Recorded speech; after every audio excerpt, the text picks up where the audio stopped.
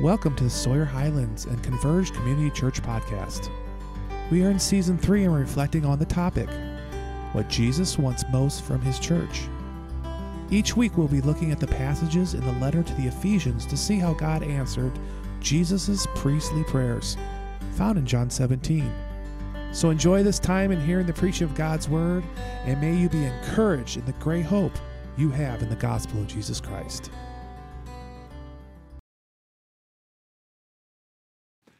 Hey, good morning. That was average. Good morning. I like that better. It's good to be together, right? Tell you this, coming and being with you is not weather dependent for me. It just doesn't matter. It's just good to be together. So I love what God's doing amongst us. We sang some pretty powerful truths today. So I'm going to invite you to this. I'm going to get this a fair warning. You probably need a pen today. These scriptures, it's immense. You're going to need your Bibles open. I gave some things for projection. I didn't give it all. So there's some things that you're going to want to see yourself. I will try to talk slowly, though you understand it's difficult for me. One of my teachers in Bible college, they'd say, if you dropped your pen, you might as well drop the class, because he would cover so much information all the time. I hope it's not that way today, but this whole series we've been going through, this is the first time I get to preach one. This is week 4. But I've been reading along, talking with Mike and Rob and Joe about this. To me, it's pretty astounding. So here's what we're doing simply, but it's not simple. We're taking Jesus' prayer, John 17, what he prays for. By the way, do you think God answers Jesus' prayers? Okay. Sometimes we wonder about ours, but like, that one we know, okay? John said, when you read it, it's wonderful. So we take that and then bring it over as he's praying essentially. I'm going to use the word oneness, not unity. I think oneness is a little more full-orbed. So he prays for oneness. And then we bring it over to Ephesians, where that's kind of unpacked to a specific local church, but written down and preserved for all the churches. But it talks about this same oneness in a lot of ways. So we're doing that. In that way, when you talk about the whole book of Ephesians or the whole John 17, it's a lot of material. So we've tried to walk through it with different themes along the way. And today, I'll say this phrase a couple of different ways, but Christ's purchase makes us one with him and one another. That's probably the central thing, but there's a number. So just to explain terms, when I say Christ's purchase, so what's that mean? So here's how we understand the cross and what takes place. When a person comes to faith in Christ, that is, I believe this is true, and I repent, or I'm turning from my life to him completely, trusting him. So sometimes we call it faith and repentance. There's something that takes place. A person, that's an act of God. That's being born again. But what takes place here is a transaction. So it's not only the forgiveness of sin, it's truncated to call it a ticket to heaven, though that is your final destiny because you are forgiven. You also belong to him. So the word redemption, it's a biblical word. We use it sometimes when you redeem a coupon. It's he purchased us in that. So when I say purchase, it's all that took place there. And because of what he did at the cross, that makes us one with God and one with one another. That's the sermon. But go explain that. So we're going to try to think about that through various scriptures here today. And so I guess we titled it, the whole theme of this saying, what's Jesus' desire for the church? And so it's an aspect of oneness. Now just the church all over, but particularly in the U.S., has been stressed in the last couple of years. And the stresses were already there, but the pandemic made us shine the light on it. And so God's doing some really good things. It's painful. It's growing pains. It's purifying. It's cleansing. All those things are difficult. And for all of us, there's some, we need to look at ourselves. I do. I'll actually, when we get to the end, I'm going to share an embarrassing real story of just the last couple of weeks and how the Lord convicted me of some stuff. So just so you know, I'm not preaching hypothetically. This is the word that God brings. I need this. We need this. So, themes. last week, Pastor Rob and Mike, really that main theme was that Christians are in spiritual union with Christ. Now it's very hard to get our minds around that. We're going to review that just a little bit in John 17. But today it's really about Christ's work on the cross, how it makes us, the church, one. So that's it. Christ's purchase makes us one with him and one another. Just think about that phrase for a moment. What are the implications of that? If that's true, then what does that mean for a relationship with God? What does that mean for a relationship with others? Now, it's true as we're going to walk through these scriptures. Very true. And if Jesus prayed it, God, it's happened. So I call it, have you ever been around we'll call it a reality that is ignored? I think this could be a reality that's ignored. So let's say you walked out of here and I gave you $5 million, which I'm not going to do. But let's just say, how many of you would be okay with that? I'd be okay with having $5 million, okay? Okay, only a couple of you were honest. It's kind of interesting, so anyway. No, I won't say what I thought. Okay. $5 million, I'd be okay with that. Let's say that's actually true. You got it. You had it. But you act like you got $5. That's all you got in your bank account, $5. You're trying to get a nickel out of every inch of everything because you act like you're living like $5, but actually you're not going to spend that.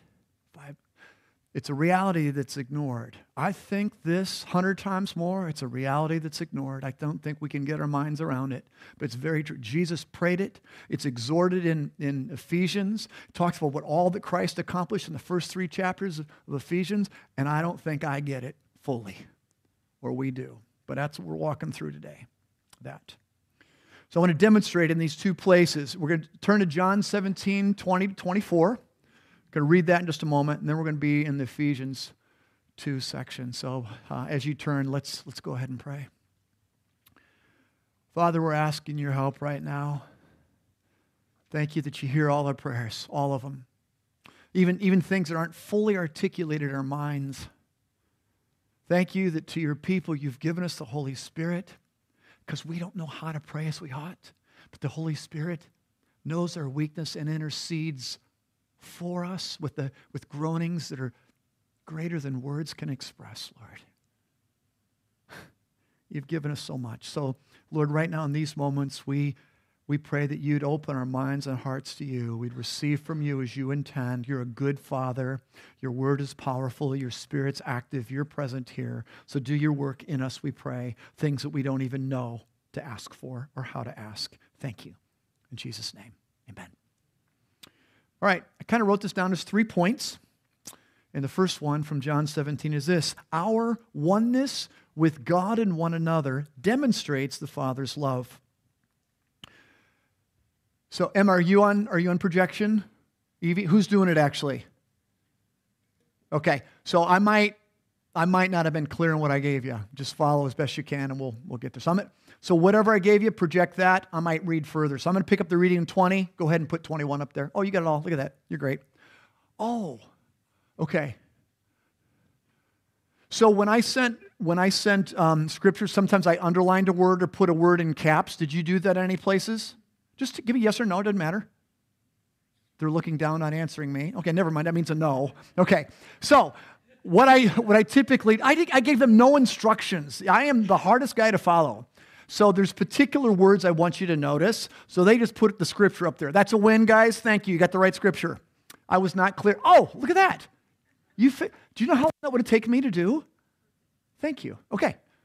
That's what I want to. So sometimes I underline a word just so you see it when I'm reading it. If that's your first time reading it, it goes so fast. But this way you can see a particular word I want to draw your attention to. You might write that down in your notes. But you guys, in a sermon, I think things go so fast. You want to go back and think about it later tonight, tomorrow. Use your notes for your own worship as you begin the week. If the Lord's speaking now, I probably haven't heard it loud enough by the time I leave here. I need to think about it some more. So let me just encourage you that way. All right. Enough said. That's okay. Thank you, guys. Maybe, yeah. All right. Just read, Jeff. Okay. Verse 20. I do not this is Jesus' prayer for his disciples and the church. I do not ask for these only, but also for those who will believe in me through their word. It's not just my disciples. It's the ones later. That's us. The church historical. Jesus is praying this, and here's what it is. That they may all be one, just as, if you got your Bibles, circle that word, as. Circle it. Just as you, Father, in me, and I in you, that they also may be in us, that the world may believe that you have sent me. Go ahead and just leave that up for a while. There's at least 3 mysteries there I want to think about. How oneness? How is it one? What does Jesus mean by that? That they all may be one. Does that mean like, oh, pray that they agree in everything? That surely didn't happen in the book of Acts, did it? Or actually, I think the end of this book, you got Jesus telling Peter how he's going to die, and he goes, what about that guy over there? And the Lord says to him, hey, I got a calling for you. He's got a calling for you. If I want him to live forever, that's fine, which he's not. But it's not agreement in everything. If you look at the book of Acts, the church had some things they're trying to figure out to clarify the gospel. They came to a oneness. God led them by the Holy Spirit. But what's that oneness mean? That they may be one. It's certainly not agreement in everything, but what's one? Or how about this one? They be one, just as you, Father, are in me, and I in you. How?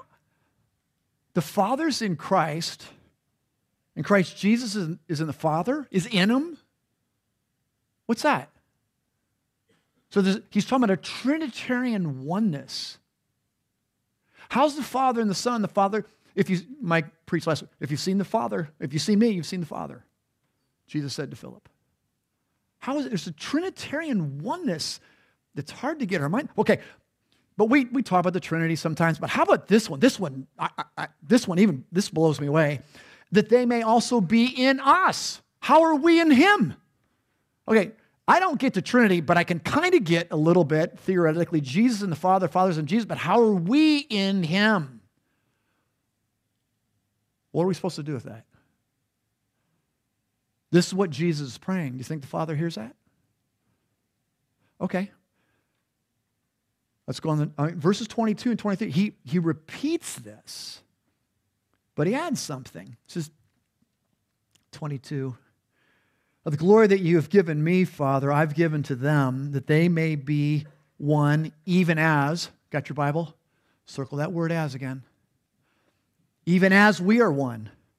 I and them, you and me, there it is, that they may become perfectly one, so that the world may know that you sent me and you loved them even as, circle that one again, that you loved them even as you loved me. You see it? Here, again, here's this one like the Trinity. It's a mystery. Jesus is praying it, but friends, it's true. What are you supposed to do with that? How do you explain that? What are you supposed to do with it? You know what you're supposed to do? You're supposed to take it in and just wonder, how is this so? What do you do with the Grand Canyon? What do you do with Yosemite Valley? What do you do with that sunset out on that coast that we have out there? Explain it. No, take it in. It's true. It's a reality that I think we can easily ignore. But Jesus has repeated this. So I think this is worth thinking about. But notice this part here, that second as in this sentence here.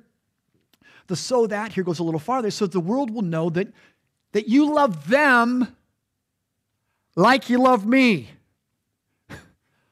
That the Father loves us, loves his children like he loves Jesus. Is that crazy or is that crazy? Hang on. The Father loves the brother, sister sitting next to you or across the room just like he loves Jesus. Is that crazy? I think he loves me, but I don't know about that other guy across the room. That's crazy. And that's exactly what he says. So I got to tell you this. Sometimes what we're trying to understand here, there's a little word here. I had you underline it. It really helps me understand how Christ's purchase makes us one with God and one another. It's what's the word? It's a little word. It's as. It helps me understand that. So sometimes we go like, you should put that on a t-shirt, to make me remember. So I did. This is, no, that's right. This is compliments of Joe, actually, when we were talking staff meeting. I put this on here for a couple, because that word helps me grasp this. Now, we're not done yet, because we're going to come up later on. And I'm going to show you this one. You don't have to show the photo. But I put some scriptures on the back later that we're going to look at, okay? We do this with our baptism t-shirts sometimes. We go, ask me about, we put the date, and on the back it says about baptism. So you're walking down, so I'm hiking down a trail. Someone was like, what in the world is that, Huh? Maybe it'll be a conversation. But I did it mostly for me. This word as helps me get this concept. That's why I had you circle it, and we're not done. There's a lot of places to think through this and see this. And it's to help me grasp what's being said here. Because that word as connects the Father's love, how He loves here, with this. He loves the brothers and sisters in this room like He loves Jesus. How can that be so? That's exactly what Jesus is saying. All right. That could be the sermon, right? Okay, we're going on. Ephesians 2. Go to Ephesians 2. What I want to look at now is how the cross accomplished our oneness. So this is one place where this is being expounded a little bit. So Jesus prayed this. Jesus praying it, God's doing it. But now in the book of Ephesians, he's writing this to the church. So what I just want to give a quick background. We preached through Ephesians a couple of years ago. Here's the background. When there's a letter written to a church, there's always an occasion. So the particular occasion was there's Jew and Gentile, and for all their lives, for centuries, they lived in animosity. A Jew would not speak to a Gentile, couldn't touch them. They were unclean. This is how you grew up centuries old. It just was. But in the gospel, Jesus did something very different when He came. He came to seek and save the lost, all the lost, to give His life as a ransom for many. So he taught His disciples this gospel. So as the church began, Jews and Gentiles were coming to faith in Jesus, seeing Jesus as Savior, believing, repenting, turning their lives to Him, following Him. But they had very different backgrounds, and they had been taught for centuries to oppose one another. Those differences don't go away like that. They're embedded deeply. So their conflicts, how they were made as people, was way deeper than how we worry about masks or vaccines or politics or justice. Way deeper. Hundreds of times deeper. And he says something very strong to the church. So here's the flow of the book, basically. The first 3 chapters of Ephesians basically, here's all that God has accomplished in Christ, and it's beautiful. Here's what He has accomplished. It's already done. From chapter 4 on, it's basically, here's what He's done, so live it. Jesus did it. Go live it out. You're free. Jesus did it. It's accomplished. Go live it out. That's basically it. We'll walk through some of this. So I'm going to read here slowly 2:11 to 12. I'll do it just in the sections like I gave you guys, okay? But what I want you to do is watch the progression of how Christ makes us one. These are real things. So I wanted to slow it down and do it kind of phrase by phrase. So I'm going to read just 11 and 12 first. And hear what he's speaking of. Here's what you used to be like. And here's what you are now. This is your past. Verse 12.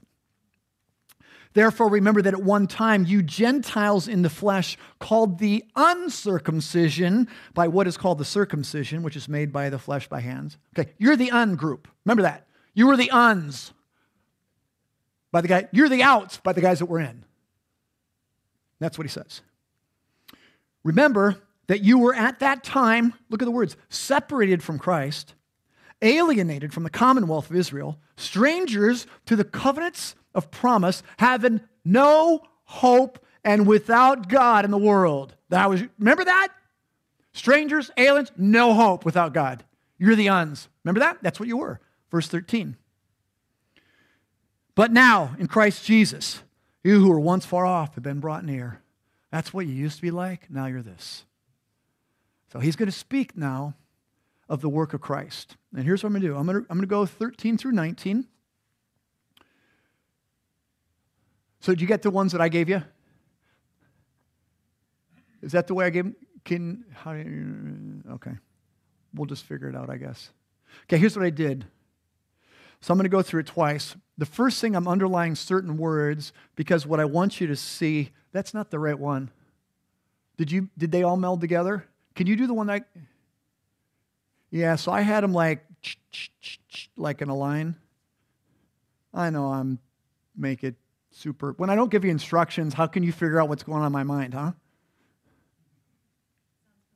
Yeah, sorry. Got an amen from my wife for you guys who are online that didn't hear that one. Okay. Yep, you ought to see how bad it really is at home. Okay. Hey, I just got to say, we laugh at ourselves a lot more than we used to, and we better.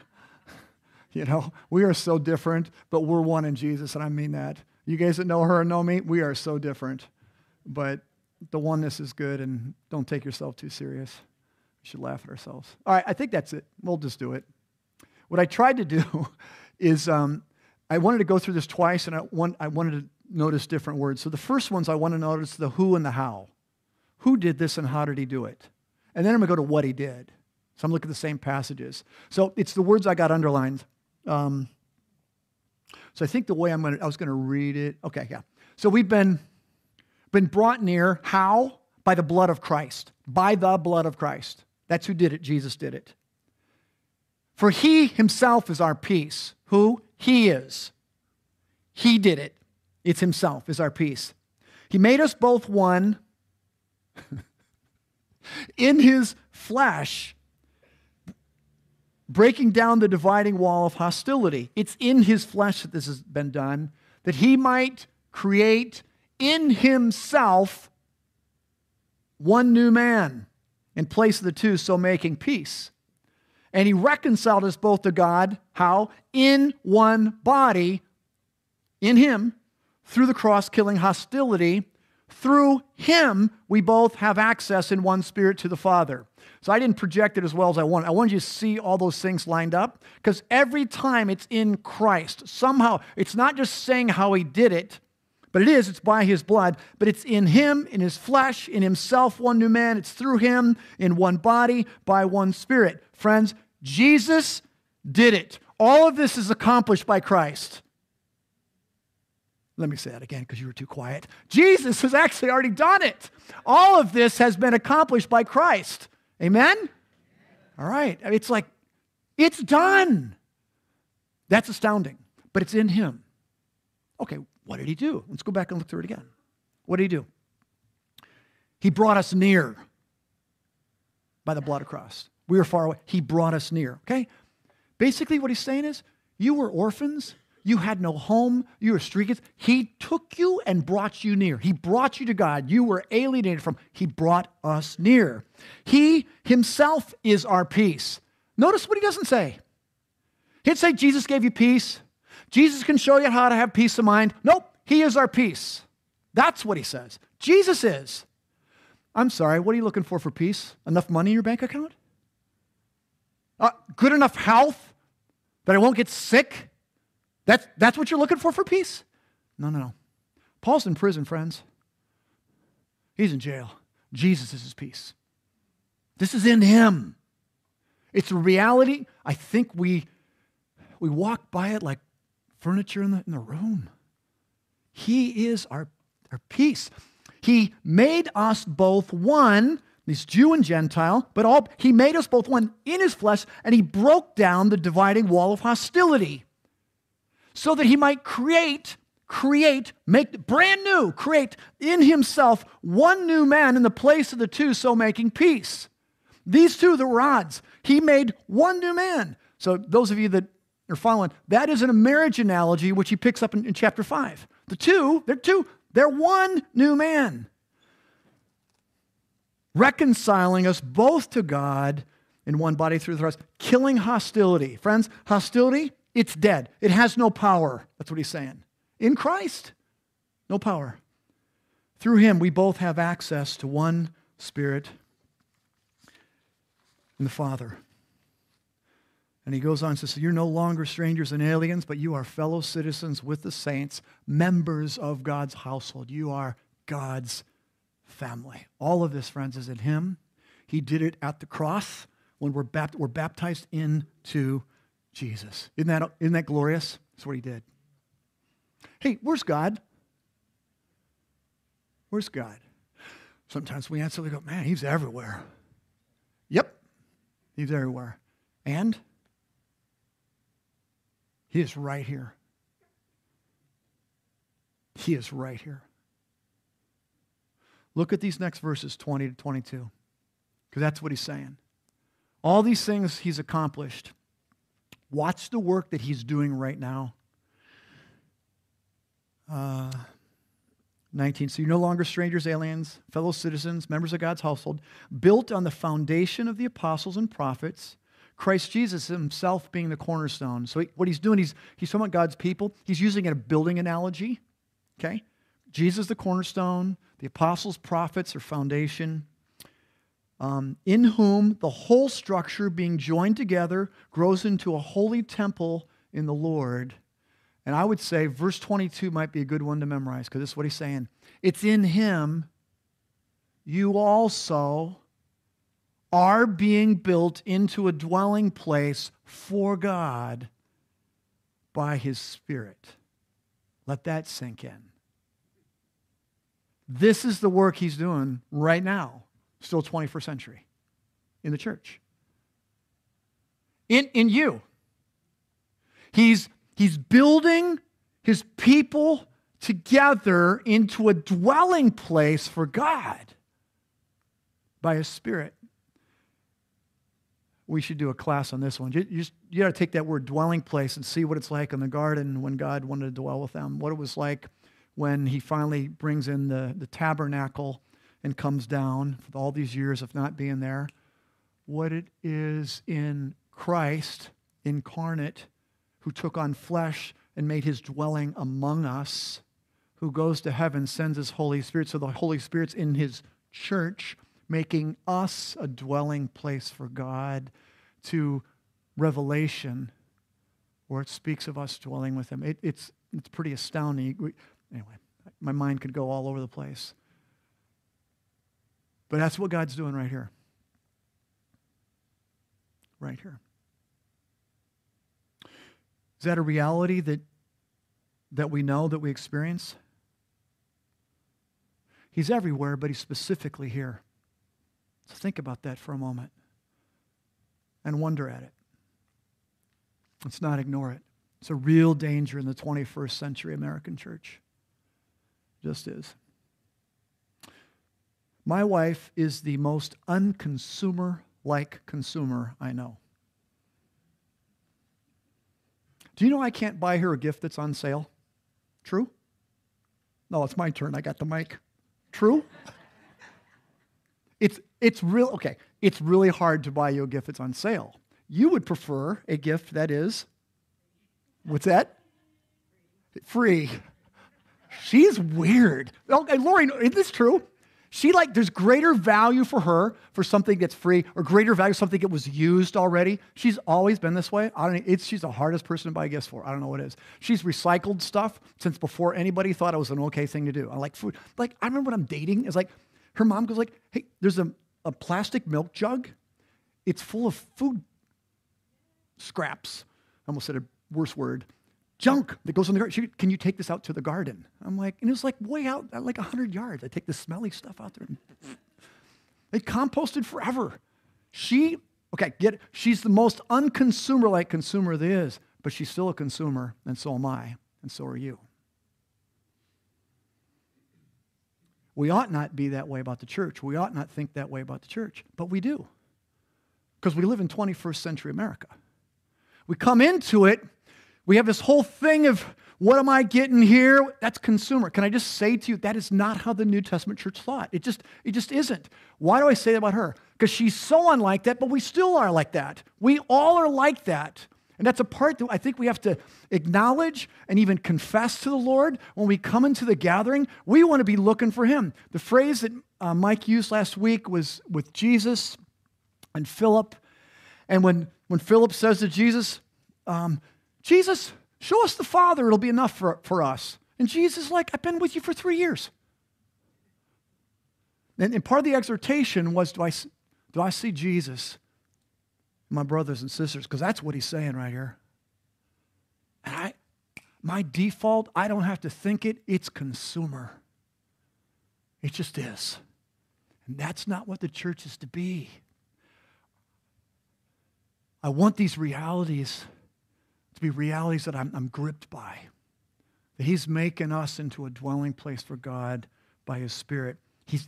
This is what he's doing. How would that change my Sunday morning?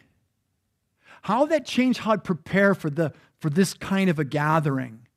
Would I be preparing myself to meet God or to see God in a brother or sister? Or how might the Spirit move me to minister to somebody in this gathering?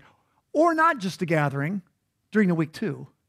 But this is one place where we come together from lots of different homes and that. It's a real challenge for us. I struggle with this. I do. I mean, can I just say this honestly? There's things that I wish we were that we aren't. But I know I'm called here. Oh, let me say this. There are things I love my family. I got 6 kids. They're crazy. There's things in my family I wish we were that we aren't. We belong to each other. That's the spiritual members of God's household. That's so. What's my call? It's to participate, to move where God wants me to move. I see this thing. I want to be asking God, how do I move that way? How does this happen? If he's done this, as Jesus prays, as we're taught here. So, what are the implications of Christ making us one? That's good to talk about around your tables or in your small groups. Chapters 4 through 6 basically says, okay, he's done this. Now go live it. And we're going to deal more with that next week. So I just say to you, read through chapters 4, 5, and 6 next week. Think about it, journal about it, whatever, because that's like how do we live this out? There's a lot of specific things right there. But what I want to do is I want to at least lean into that. How do we live in oneness? So I'm going to read just the first 3 verses of chapter 4. Talk about a couple things and we'll close here. So I, therefore, a prisoner for the Lord, urge you to walk in a manner worthy of the calling to which you've been called, with all humility and gentleness, with patience, bearing with one another in love, eager to maintain the unity of the Spirit in the bond of peace. So this third point I'm simply calling being eager to maintain the unity of the Spirit in the bond of peace. That's verse 3. Okay. But notice in verse 1 he says, this is your calling. The calling to which you've been called. Now, I want to look at that. I want to look at just 3 words in there to think about. Eager. What's it mean to be eager? If I'm eager to do something, you don't have to make me do it. So I don't know if you remember being a kid or you are a kid, and your parents gave you a chore to do. Hey, Jeff, would you go? And you're like, you pretend like you don't hear them, or like you're really busy all of a sudden, or like you can't ignore that. You're like, you go do it, but all right, Dad. You're just like, that's not eagerness, right? Okay. Eager's like, whatever the thing is, you jump at it, you're ready to do it. No one even has to tell you to do it. You're eager to do it. You don't even know you're doing it. You're so eager to do it. That's eager. Eager's like, you're in, whether they ask you to do it or not. Eager. So it's an interesting word. I mean, he could have just said it. Why did he put the word eager in there? Why didn't he just say maintain the unity of the Spirit? No, he says, be eager to do it. There's a passion behind this. It's to maintain the unity of the Spirit and the bond of peace. Now think about the word maintain. Again, when you read through the first 3 chapters, it's amazing all the things that Christ has already done. And so we did that little section in chapter 2 where Christ has made us one. He's done it. Why does he say be eager to maintain it? Well, it requires something of us. Think of what to maintain something is, or maintenance. So I'm super unmechanical, so Bob could probably do this, but I can't. Bob, can you build a car? From scratch. Did you work for an auto manufacturer at one time in your life? You did. Can you build a car from scratch? You can't? Oh, I thought if anybody could here, you could. Okay. All right. Okay. Well, this works then if Bob can't do it. I can't do it. Okay. So here's the deal. Jesus built the car. I can't build a car. I can maintain it. I can drive down to the quick lube and, get the oil done and the tires. I could go get the tires. Or you can leave it alone and drive it and never change the oil. Never care about the tires. And the thing's going to fall apart. Okay. Jesus has done it already. Be eager to maintain it. So we got to start with the first part and lean on the first part. This is what he said. Just be eager to maintain it. It's the unity of the Spirit in the bond of peace. I didn't build it. He did. That's where I want to go. How does that happen? Now, it's not a trick question. I'm not projecting it up here. Before chapter 4, what immediately precedes it? You got to look in your Bibles. How does chapter 3 end? What is it? Someone say it. I'll wait for an answer. I'll wait for the right answer, I should say. What happens at the end of chapter 3? What is it? Awkward silence. You got it. What's the end of chapter 3? Didn't know I was going to make you pull your Bibles out.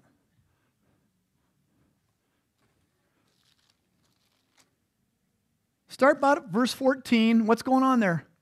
What is it? It's a prayer, right? So follow this. You got a strong exhortation, you got a calling, be eager to maintain the unity of the Spirit and the bond of peace. But right before that, he's praying. What's he praying? He's praying basically, church, I'm praying that you'd be able to grasp how much you're loved by Jesus. Grasp the depths, the width. It's so much bigger than your minds can grab. We know this prayer. I'm praying that you can grasp that. And the end of it, then he says, now to him who's able to do far more abundantly than all we can ask or imagine. How many of you have ever quoted that? How many of us have quoted it in its context? What's he talking about? I want you to be gripped by how much you're loved by Jesus.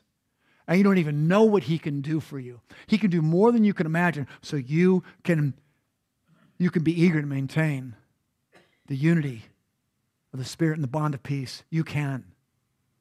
That is a Spirit-empowered prayer for what Jesus has already accomplished.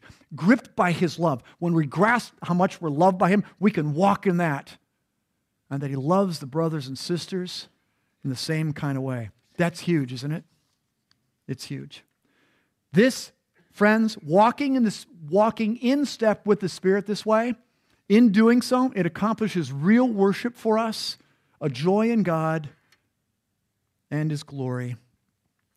That's what Jesus did. That's what Jesus prays. Our part is just follow him in obedience and faith. Be eager to maintain it.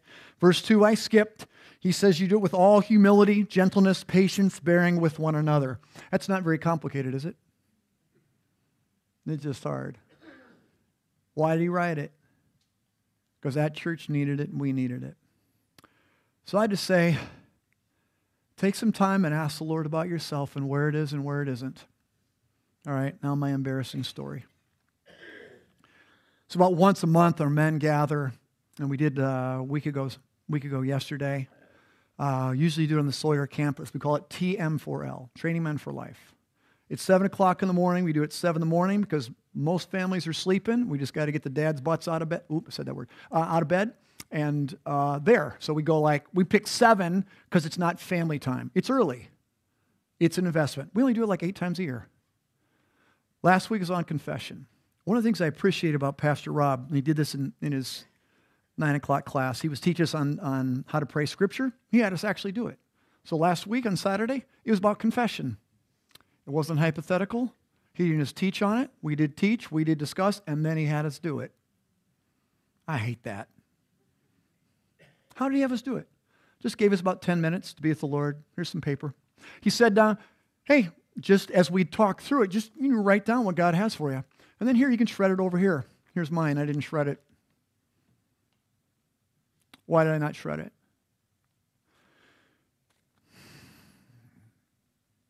It's 10 minutes. That's all it was. Created some space for God. We've been studying His Word together, and the Lord spoke to me about some things that I needed to think about more. So I'm not going to read it to you, but I'm going to tell you generically about a situation that God fingered in my life. And it's someone that you don't know, but I'd been that week in a training someplace, and there's a guy that was doing something. I'm going, we are just missing it here. You don't have, I was like, the session I thought was just going poorly, and it resolved itself a couple days later. But it's interesting, on Saturday, I wasn't, what do I need to confess? We just got the time, and the Holy Spirit just fingered, why were you so bothered by that? Maybe think about it a lot of ways. Why was I so stirred up? Because it wasn't really a matter about being right or wrong. This wasn't a doctrinal issue. I was really stirred up by it. This is days later. Wasn't even that much aware of it. Just created that time for the Lord to speak. He did. You know what happened? I was studying these scriptures too. Oh no, I wasn't. Maybe I was. Yeah, a little bit. I was. It was early. John 17:23. That as came to me. Jesus loves that guy. Like the Father loves that guy. Like the Father loves the Son.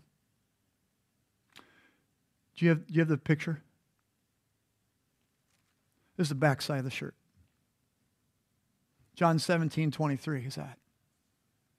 John 13:34, right before that, Jesus says this. It's his last conversation with his disciples. He says, I'm giving you a new commandment, that you love one another, because those other guys are really great. Nope. That you love one another. What's the word? As I've loved you. So you must love one another. Ephesians 4:32, which I didn't read. We may read it next week. Be kind to one another, tenderhearted, forgiving one another, because they deserve forgiveness. Nope. Be kind to one another, tenderhearted, forgiving one another, as God in Christ forgave you. As helps it make sense to me. Rocco, can you come up here a second? I didn't tell him I'm doing this. Oh, I'm standing on this one, so I'm going to be taller than you for just a second. Let's say we got some issue going on here.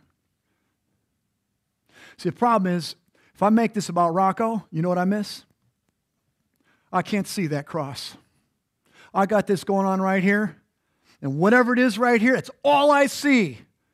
I'm not loving this man like Jesus loves this man. I'm not forgiving this man like I've been forgiven in Christ. I got him in view. I can't see the cross. Thank you. That's enough. Do you get that? The as helps me see it. The as helps me see what God has done in Christ. Read it through in Ephesians and look where that is. Our problem is we look at the human person. We get sinned against, absolutely. I'm not saying if there's a deal there, we shouldn't talk about it and be gracious with humility and gentleness and patience, bearing with one another. That's all verse 2. But if that's all I see, I won't do it. In that moment, I forgot the reality. I've ignored the reality of who I am in Christ and what He's done. And the as helps me see it. That's why I put it on a t-shirt. That's the word. It's a little word. But I'll tell you what that word does. That as helps me.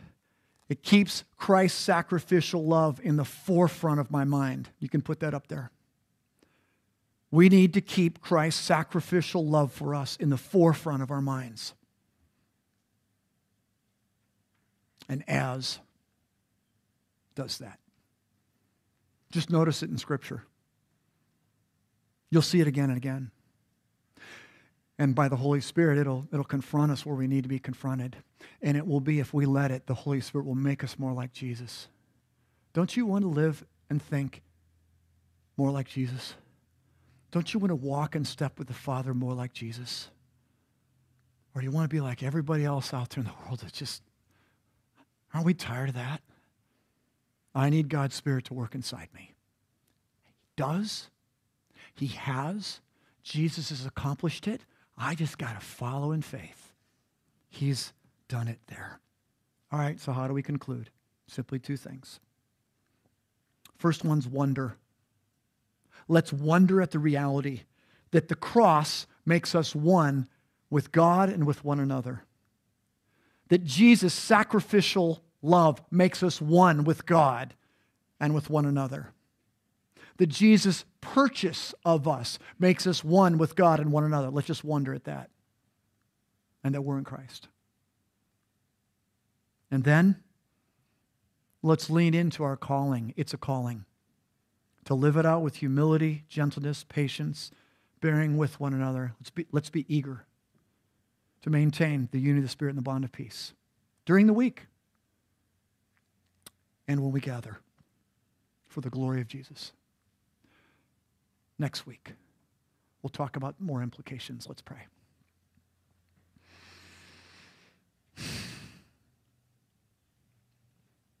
Father, I just pray you'd embed this in our lives. I pray you'd embed it in my life. I don't know if I've grasped 10% of what we've been through in your word here. I want it to be true in me. I want it to be true in the instant. And I thank you for your Holy Spirit. I thank you for your Holy Spirit last Saturday morning when we take 10 minutes aside. I thank you for that brother who's dear to me. I thank you that your Holy Spirit is active and working. Lord, I pray that you'd bring encouragement and conviction to everybody here. We too often want to show that we're right, that we're good, that we're perfect. This is not a works righteousness, Lord. We all need you. We need your Spirit's work. So where confession needs to be with you, let it be, because Jesus has forgiven us our sins. That should be a freedom. But let the change happen then in seeking you, Lord. Let me lay down where I think I'm right when it doesn't matter, really. And would you put Jesus in the forefront, his sacrificial love in the forefront, I pray, Lord, so that the world will know that Jesus is alive and well, so that the world will know that the gospel is true, so the world will know that King Jesus reigns and he's building his kingdom and he's doing it right here in New Buffalo. Thank you. Amen.